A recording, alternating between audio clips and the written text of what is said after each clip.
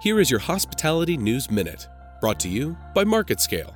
10 years ago, United Airlines, U.S. Airways, and American Airlines reshaped the airline business forever. This year marks a decade since a number of major airlines began to charge for all checked items that you travel with. This small change has since become the most successful strategy for airline companies to ask more of their customers. According to the Bureau of Transportation Statistics, Americans' baggage fees resulted in $827 million in revenue for major airline companies in just the first 3 quarters of 2017.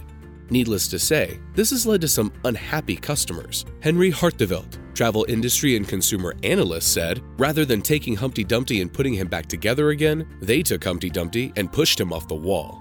Though some airlines have lost frequent flyers over the prices charged for luggage and other amenities, it has been a major business success. I'm Brett Brown, and this has been your Hospitality News Minute, brought to you by MarketScale.